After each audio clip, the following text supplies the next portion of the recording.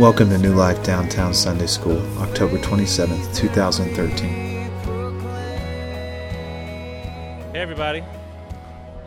Good morning. How you guys doing?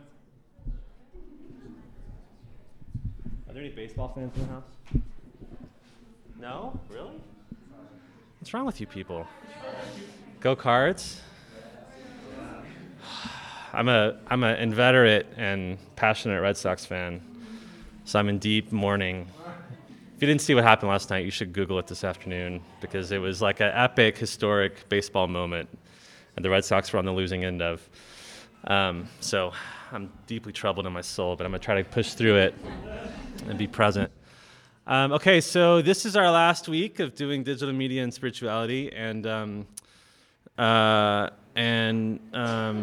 at the end of the class today, Evan's going to come in and talk about what's coming for next month. How many of you are here for the first time today? Really? Wow. Because the word has gotten out that it's such an amazing class and you had to show up. Okay, so I'll do a little bit of recap. So last week, we talked about, we've been talking about digital media. The first week we talked about digital media and social media as a neutral thing that can be shaped by us, by the users, into good or bad or whatever else. And we've mostly, though, focused intentionally on the potentially pejorative or negative aspects of digital media as a source of incredible distraction and noise in our lives, and the problem that creates for the spiritual life in a variety of ways. Last week, we talked about something called the default mode network.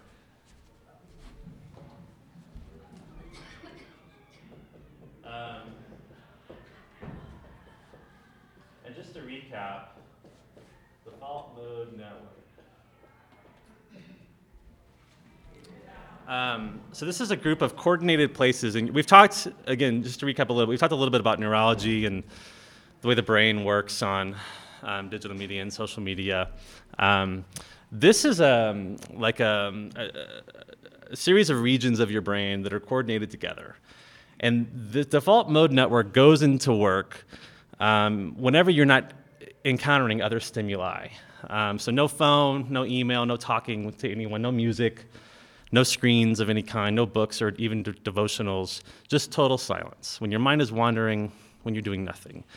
And this default mode network does really important stuff for your brain and for you. It restores your memory, it improves your creativity, it helps you reach for ethical and moral behavior, and so on. Did anyone, after we talked about this last week, did anyone experience this week sort of intentionally or not? Did anyone have a moment where you realized you were kind of working in that capacity?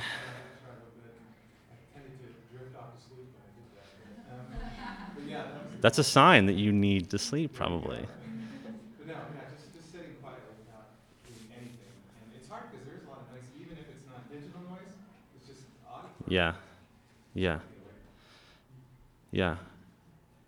And the point of this is that, again, that when you're doing nothing, your brain is actually it's using about 20% of your available energy in your body anyway, which is only slightly less than it would use if you were doing a calculus problem or reading philosophy or something. So it's a very active thing that your brain's doing to, again, give you a stronger sense of identity, to improve your creativity and your memory, really essential things to what it means to be human.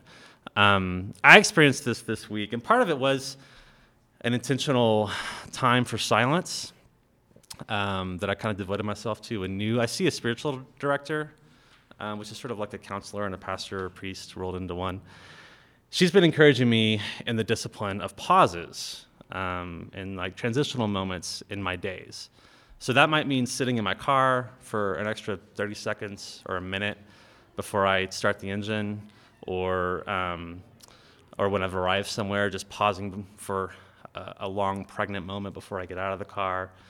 Just being present to God, to myself, catching up on some quiet before I go into this next part of my day.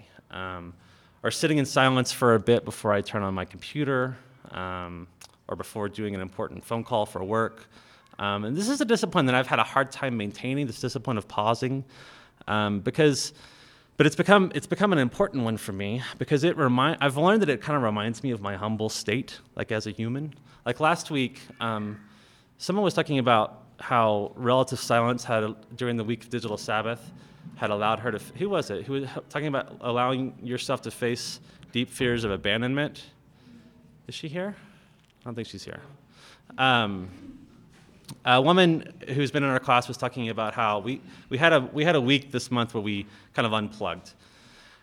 And she was saying that week of unplugging, logging out of Facebook and that kind of thing, she found in those gaps, which would have been filled with digital media noise or social media normally, instead were kind of a space where she faced herself in some really profound ways. And it's extraordinary, on the one hand, that something as simple as logging out of Facebook for a week can help someone arrive at such a profound and necessary insight about themselves. I have a fear of abandonment that I'm not confronting because I'm filling myself with noise. But actually, it doesn't surprise me at all that she would do that because I've experienced the same thing with the silence of these kind of transitional moments. Because, we Western Christians, we live lives of incredible privilege and power just by virtue of being American, being incredibly wealthy by global standards, by having access to all these amazing tools of software and hardware that represent like the height of historic human achievement. It's just a normal part of our lives, right? But in these silent spaces, all my power and privilege, I find, really fall away. It's just me and my body and God, the God who I believe is there. And in that silence, I remember that the thing I'm going to do next, and the whole course of my day doesn't depend on me, actually. I feel self-important a lot as I'm rushing through my day and doing the stuff I have to do and that people are depending on me for. And I have a lot to manage in my work. But if I don't manage it, like the world goes on. And a moment of silence kind of helps me remember that. No one's life is at stake in what I'm doing. Silence kind of reminds me of my humble state. It's like kind of situating myself in Ecclesiastes for a moment and remembering it's all vanity, all this rushing around and all this activity. And what's really needed, the most necessary thing, is like the Mary thing, keeping silence and quiet for a moment, remembering that the Lord is in his holy temple, and that he's the one who holds the power. He's the necessary one for what needs to happen in the course of a day, and not me. And I've found great peace and comfort and healing in that, remembering and pausing for these pregnant moments. Also, because of this conversation last week about the default mode network, I tried to just let my mind wander a lot more this week. I was traveling, and I was in Washington, D.C. a lot of this week, and I had a lot of really fascinating and kind of exciting meetings and lots of work to do, urgent work to do, plus, airports and taxi cabs and walks through downtown and all the things that go along with all that. It was a pretty noisy week for me, all things considered, but I felt better than I have in a long time through weeks like this, because I let the gaps in my days really be gaps. I didn't check Twitter and Facebook when I was standing in the security line at the airport. I sat and rode in cabs and in planes or trains rather than feeling every little moment with reading and working and being connected. And it was kind of like drinking plenty of water throughout the day. I just felt better throughout my days living that way. I felt I could think more clearly and work with more confidence and make good decisions, including good decisions about things digital. My Facebook and Twitter behavior, my email and internet work, and so on went really well so long as I was kind of keeping these disciplines. And I was engaged, I think, where I needed and wanted to be, but I wasn't compelled. I wasn't working out of bad habits. But I was, I think, forming the outlines of good habits. So this default mode network thing is also pretty exciting to me just because I love this idea that there's necessary work that our brain needs to do, work that makes us more human, that it cannot do unless we're not doing anything. It's an ironic kind of twist. Necessary work that can only be done when we're not doing anything at all. And our brains need that. As a Christian who believes that God created people in his image, I always find it terrifically exciting when like the fields of psychology and science discover something more about how we're built and how we best function, because it often seems that those discoveries offer proof that kind of confirm that the spiritual life and its ancient habits and disciplines had it right all along. You know, these ancient habits and disciplines of submitting to and depending on God are what when we're applying our highest insights into the body and into the mind, they confirm these things.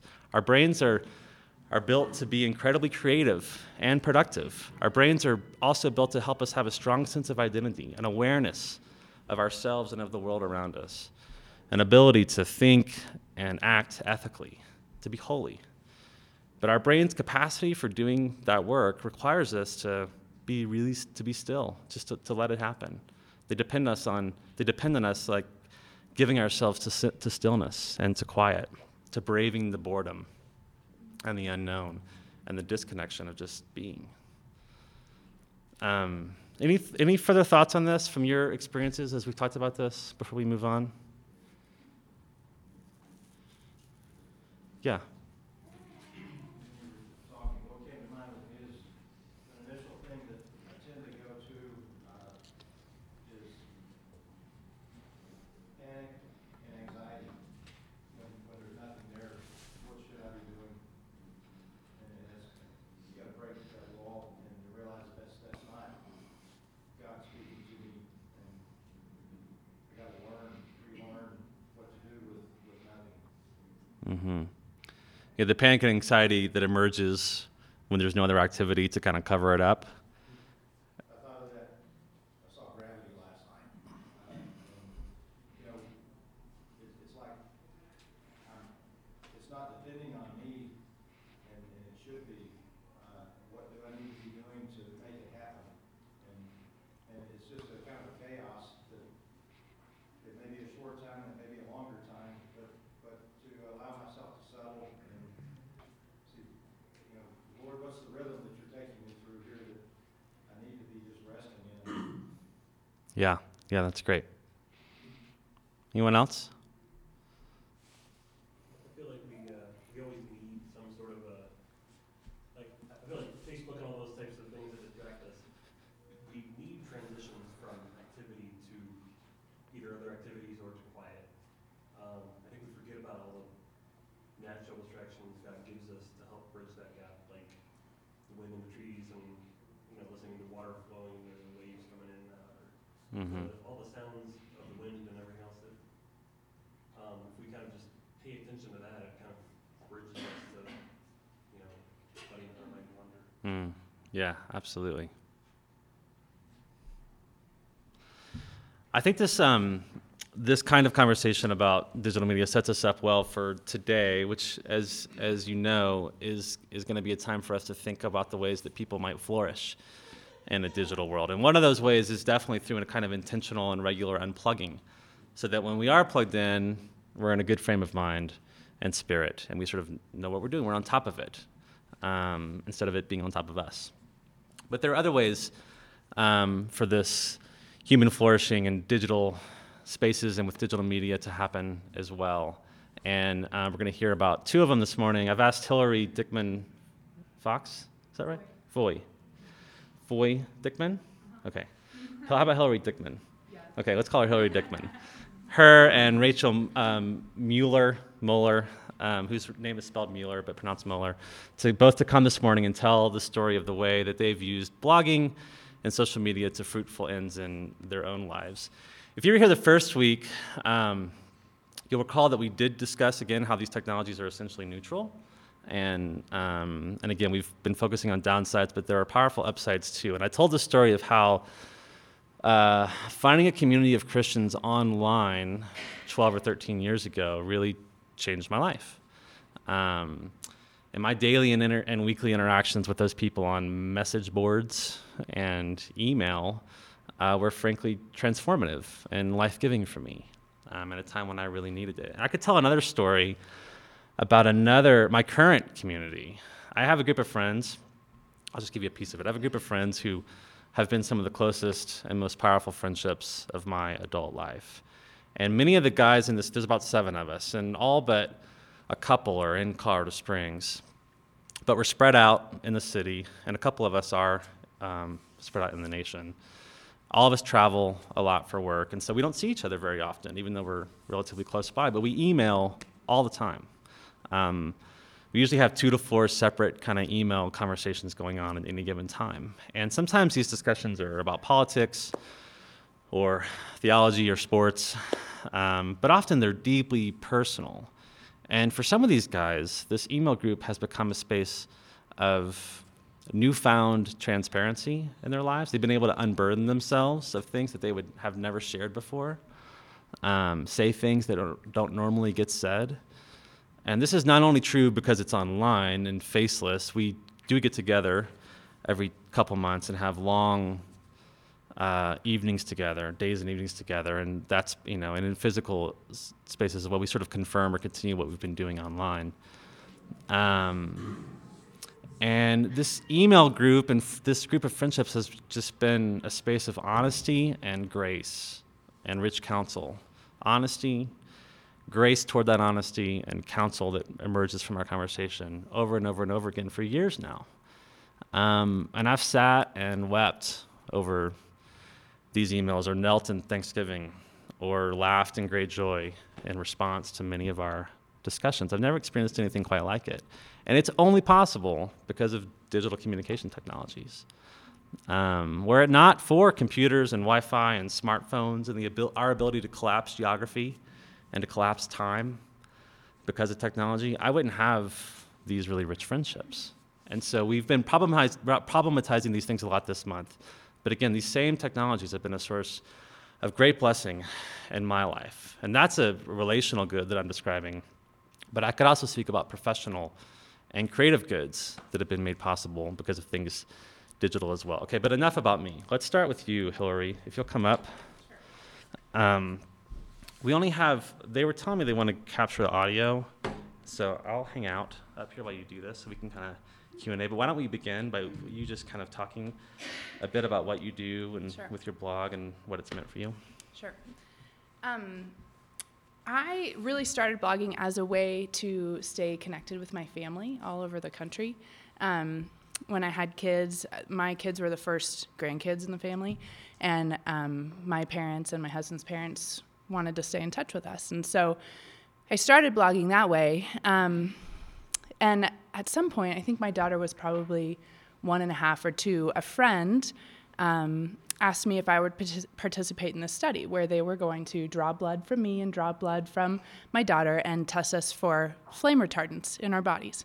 And so I was like, yeah, I guess you can do that. It seemed strange to me. I don't really think you're gonna find anything weird. Well, it turned out that my daughter, as a toddler, had 3 times the level of flame retardants in her body that I had in mine. And so that kind of started me down this path of trying to figure out how to keep my family as clean and safe from environmental toxins as I could. And so then I started blogging a little bit about that. And the more that I blogged about that, the more that I realized like I needed a platform that was separate from just what I was writing about my family. So at the same time as I was discovering these different toxins within my home and environmental toxins, I also started learning to build furniture and finding out that as I could build more furniture, I could keep toxins out of my home because I had control over what was coming into my home. And so I started blogging not only about how to keep toxins out of my body and my family's bodies, but also about creative solutions in my home to kind of keep it a really clean place. And so through other blogs and Google and YouTube and all of these digital media, I learned how to build furniture, and I learned how to remodel my home, and I learned how to do all of these kind of DIY things that I never really thought would be part of my life. And so I created a separate blog called The Friendly Home. And so I sort of left my blogging about my kids separate and started writing about the furniture that I was building and the different projects that I was doing around my house. And I get somewhere around 40,000 unique visitors a month, which is not a huge blog, but it's big enough to have a lot of interaction with a lot of different people. So it's been overall a really positive experience for me. Okay, so part of what's interesting to me about your story is that it involves, I mean, you started blogging just to keep in touch. Right. Like just to do it socially within your family, which is a really familiar thing, Yeah. that a lot of people do. But if it wasn't for the internet, first of all, you wouldn't have been able to learn as much as you learned about Absolutely. the toxin stuff, Yeah. right? So before we get to the furniture thing, was there a community that like responded to that? Like, is there any particular either person or group of people that you connected with when you were just blogging on that topic? Yeah, for sure.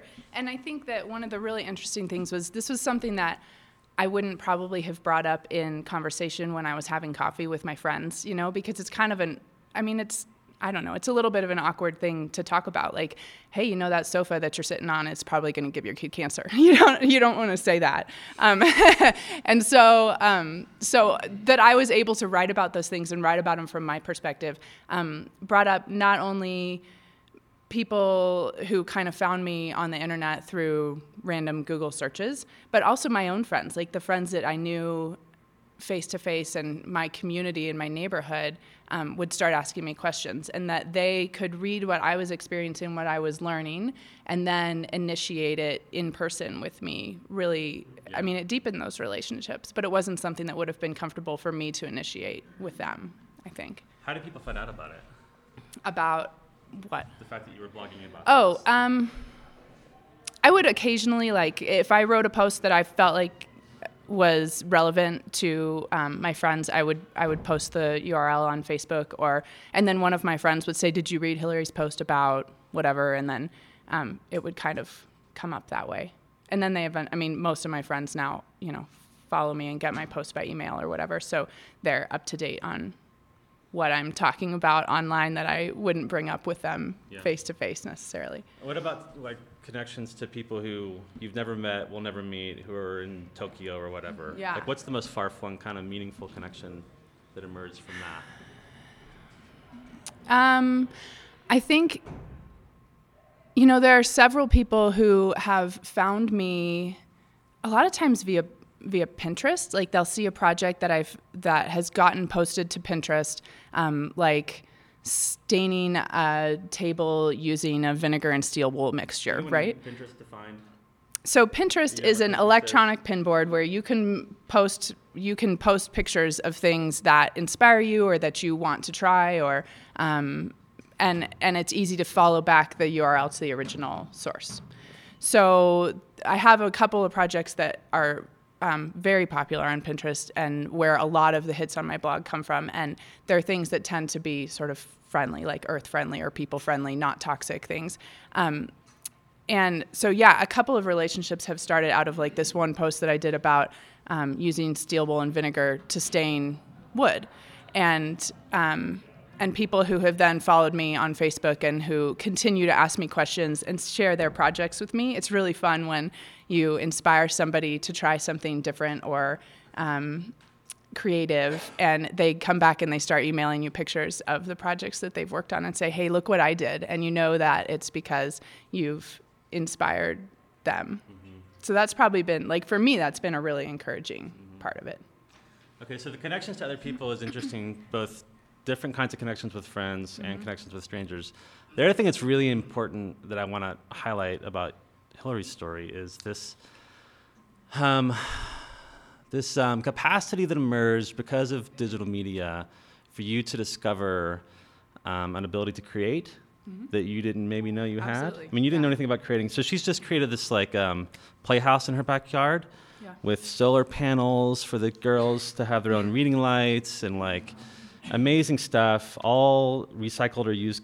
As much as I could, recycled. I'm sort of at a standstill right now because I'm waiting for more fence wood. So if any of you are replacing your fences anytime soon, I'm looking for 6-foot old cedar fence boards for siding.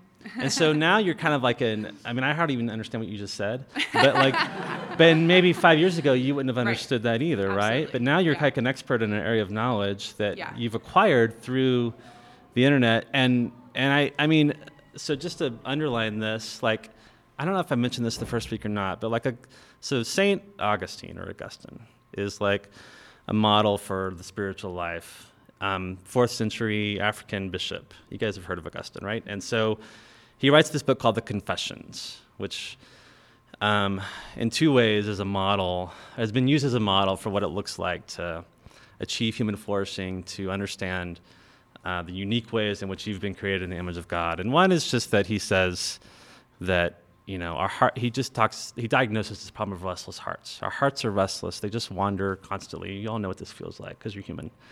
Our hearts are restless until they find their rest in you. It's like one of his opening prayers. And then the rest of the book, this long sort of memoir, kind of the first memoir, is him trying to find that rest by knowing himself very, very deeply. And when you know yourself deeply, like, you can be surprised by what might be possible. Like, the horizon of the possible within you and your life can only really be known, by kind of becoming more what you were created to be. And that's the kind of thing that I see happening. Like, there was this thing in Hillary that you didn't know was there, right, that you began to discover. I guess I'd like to know a little bit more about that. Like, what I mean, you knew there were toxins in furniture. Mm-hmm. So my response to that would be to go save up and go buy new furniture. So how does the DIY thing and its online iteration work its way into the story, and what made you think I can just do this? Okay. So when I save my money for something, it's not for a thing, it's to travel, because we love to travel with our kids.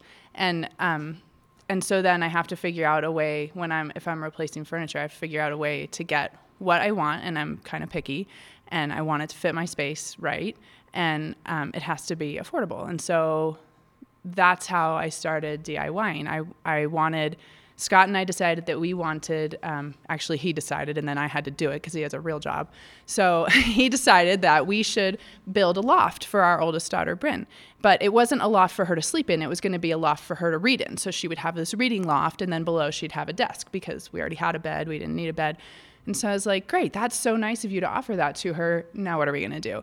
And so I found some plans online for a loft, and we had a miter saw and a drill and a pneumatic nailer. And I was like, well, here are designs for a loft. I'm pretty good with graph paper, so I will figure out how to shrink it and make it work in her room.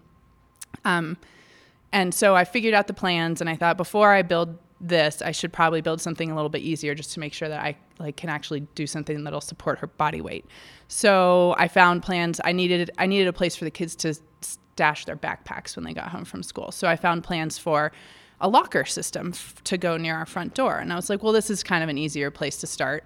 So I built that, and then I built some bookcases, and felt like I was ready to go and do something that would be that would work for Bryn in her found plans bedroom. And instructions online. Yeah, and so I found it all online, and I don't know. If you can read the instructions to put together IKEA furniture, you can build your own. So I figured if other people who are relatively bright can do this, then I can probably figure it out. And so I did. And the more things that I worked on, the more confidence I had. And the more at some point, after building a few things that were designed by other people, I realized I don't really need other people to design this. Now I understand the concept. You build a box, and then you put shelves in it. And that's pretty much, and then you put fancy trim on it. That's furniture. And so from there, people started asking me to build stuff for them, and I could figure out how to fit something into their specific space and make it look the way that they wanted it to look. And I could play with different finishes, and I could play with colors, and I could make it this beautiful thing that didn't used to exist. And so for the creative side of me, it was really, it fed me. It was something that was really satisfying for me. Yeah, that's the piece of it that I'm kind of the most interested in, that it was really satisfying for you. Yeah. Because that to me is a signal. Deep satisfaction, in the soul, is a signal, I think, of coming into alignment, with the Imago Dei. Yeah. Not to put too fine a point on it, but we're all in the same believing bag here, and so I can say those kinds of things without sounding too foolish. But I think that's really a beautiful thing, that kind of alignment that's made possible. So any questions for Hillary before she sits down? Any questions about her story? Yeah. I just got my own URL last week. I've been really dragging my feet on it. It's called The Friendly Home. The URL is friendly-home.net because all other normal iterations of The Friendly Home were taken by a nursing home in Pennsylvania. So that's what I ended up with. It's a great blog. You should check it out. It's terrific. Okay, thank you, Hillary. Thanks, Appreciate it. Okay, Rachel, come on up here. Okay, so same drill. Why don't you tell your story of starting a blog and why you did and what it's about, and then we'll ask you questions about it. Okay. Hi, I'm Rachel. So I started blogging like probably 7 or 8 years ago, maybe longer. I started with a Zanga blog. Does anyone remember those? Okay, yeah, I totally had one. I found it the other day and I was like, I need to erase this immediately so this can never be brought up against me. It was a lot of like those dumb surveys that you do in college, you know, really simple things. But slowly it evolved kind of into like telling my own story and telling a little bit about what I was struggling with, what I was going through. And I just found like the satisfaction, like Patton talked about earlier, of like this just really, it brought out something in me that I didn't know existed. And so after college, I went through a series of 3 job layoffs in a year. And it was a pretty intense time for me. I was 22, I think, or 23. And you know, had been told I could do anything and could have the world and did everything right. And then all of a sudden my life was shattered. And so my mom flew out to Colorado or to Tennessee where I was living and drove me the 20 hours back to Colorado. And I'm pretty sure I cried most of the 20 hours because I was so devastated. But because of that, I started this blog of what it would look like for me to move back to Colorado, to live back with my parents, back to this place where I really hated my life and hated everything about it. And I was like, I'll be here for 9 months. I'm pretty sure actually the first blog post said, I will be here for 9 months and then I'm moving on. And it's been 5 years, and I am still here. So obviously that wasn't in the cards, thankfully. But I just found this kind of life in it. And I thought, you know what, like I'm a disaster. And there's nobody else that's willing to admit that they're a disaster. And I feel really alone in this journey. And so if I can help someone else not feel so alone, then that's worth it. And like, even if no one else reads it, for me, I need to process in this way. And so I started writing more about my journey. And because I'm not married, that journey also included boys, which then led me to write this 10-part blog post on how I kissed dating goodbye, broke my heart, and killed our generation. So maybe that was a little bit of a dramatic title, but at the time, it was all I had, and it actually hasn't changed in like 2.5 years. But that blog, that series, oddly enough, started going viral with a bunch of friends. So like I'd share it on Facebook, and friends of friends of friends in colleges would share it, and I was like seeing these numbers blow up, and it was really crazy. And people would like email me and say, oh my gosh, this is the conversation I've been wanting to have, that I've been thinking about, that no one has said, and like you just said what I've been thinking.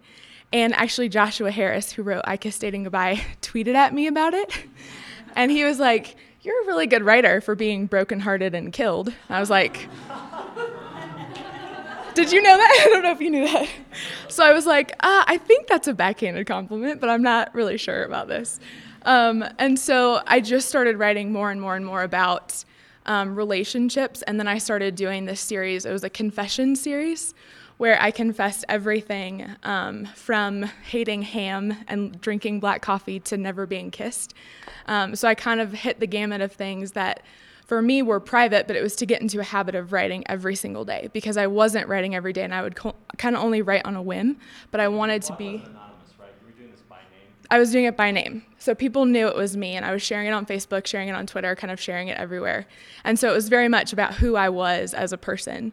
And so I kind of got going, and then oddly enough, people started reading it still, and they kept journeying with me. And I started sharing more of this journey the Lord was taking me on of like my identity in Christ and who I was, because I kind of realized when I moved home that I had no idea who I really was. I didn't know who God was. I didn't know what my relationship should look like. I didn't know any of these things. And God took me on a really powerful journey of that. And so I started blogging through that. And I was really vulnerable and really honest about it because, again, no one else was saying these things. And I just thought, we're all struggling with this. So why isn't someone talking about it? Because we're all disasters. So like someone else be a disaster with me so I don't feel so alone. So yeah, right now, mostly I don't have anything like super fancy. I don't build furniture. I can't even figure out which screwdriver is which at the end of the day. Like I'm not very good with that stuff. But I write a lot about kind of like my mishaps in dating, some sarcastic posts about dating, which I just wrote recently, which got a little flack. Matt Benson right there.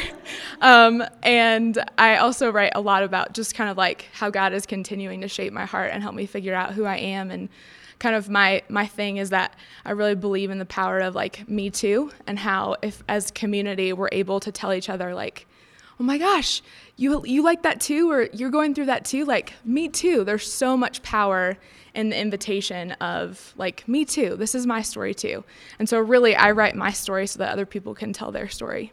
Okay, so this, I love this story because for a couple reasons. One though is that one of the reflexive criticisms that we often give to social media and digital media is that it's solipsistic, that it's all just navel gazing. There's a lot of navel gazing, just talking about the self and, sorry, this is what you do, but focusing on the self, it's all about me, and that you hear that a lot. But I think that criticism is too reflexive and too over-applied and over-determined, because it also can be a space of incredible flourishing, transparency, and self-giving in a way that other people can identify with, and recognize I'm not alone in this. I mean, Augustine was like the first blogger, right? I mean, the Confessions is a lot of, he goes, he obsesses about the fact that he stole a peach and how awful he was for stealing a peach, and it's like, it's too much. He like makes a lot out of little things, sometimes in that book, but he's trying to get to the heart of who he is, and that's part of what we do as humans, right? And when you see people online, there's a lot of using I, a lot of me, myself, and mine storytelling. But often, again, that can be incredibly poignant and powerful and transformative for people. Okay, so I know that a few weeks ago you blogged about something in particular where you found some Me Too's out there. So I'd love for you to talk about that. Yeah, so like I said, I talk a lot about the journey the Lord has brought me on, especially within just my heart and my identity. And as a woman, that obviously includes a lot of like beauty issues and the desire to be pursued and to be in a relationship and be married someday. But one of the things I didn't really talk about very explicitly was kind of my struggle with my outer beauty and some of those issues that have come up throughout my childhood. And in the spring, I found out that I had kind of a health issue with an insulin resistance. And so that had kind of ended up shaping a lot of my story and where I was today. And so I had never actually blogged about any like weight issues that I'd had growing up. I blogged about being teased, I blogged about being made fun of, all of these things where you could kind of infer, if you knew me and you knew my story at all, that that's probably what I was talking about, but I never explicitly talked about it because I had a lot of shame around it. And I wanted to keep this perception of this like an ideal person that I was. And so I had gotten to a point where I think it'd been like 5 months since I had found out, and I'd lost close to 50 pounds in those 5 months. And it was really starting to be noticeable to people, and they didn't. Can you give some details there? What did you find out exactly, and how did it change? Like, what were you doing that would produce these differences? Like, what, my medical stuff? Yeah. I think that's confidential. I'm just kidding. Go read the blog. So basically, I found out my body overproduces insulin, and I have to take a bunch of medicine, and I have to eat different. And so I eat a ton of protein and really low carb. And so I started doing this in May of this year and still do it. And so it was just kind of this crazy process, but people noticed it because they'd noticed me eating differently. They'd noticed that I'd be kind of weird around food, and I didn't really want to talk about it because it's been such a source of shame and like a huge wounding in my life. And so I wasn't ready to kind of acknowledge it and talk about it.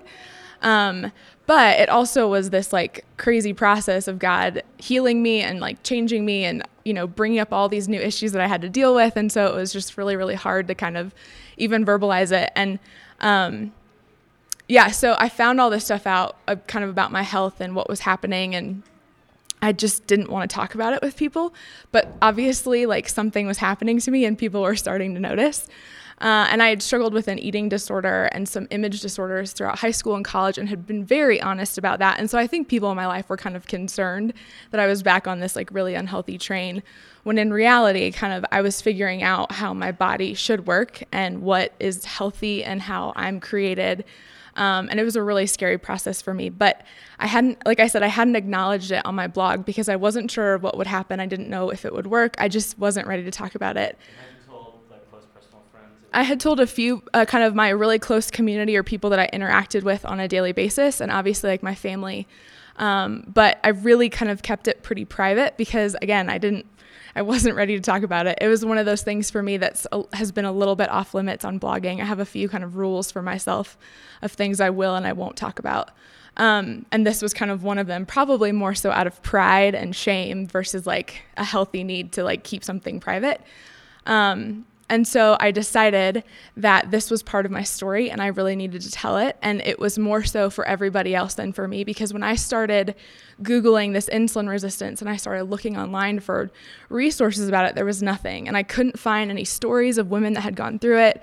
I had a dear friend who had kind of walked through it and kind of pioneered it for me.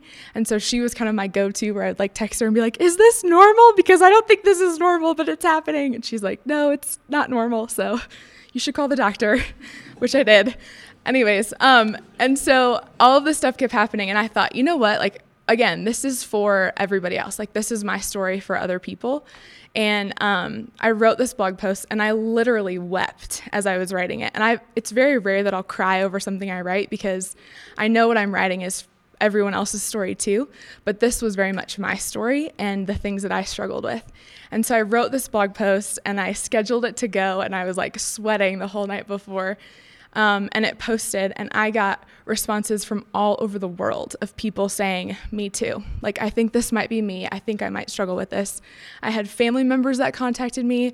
I had a girl in Singapore email me. I had people all over the world that were saying, like, thank you for telling this story, because I think this is me. And I think maybe I've had hope for the first time.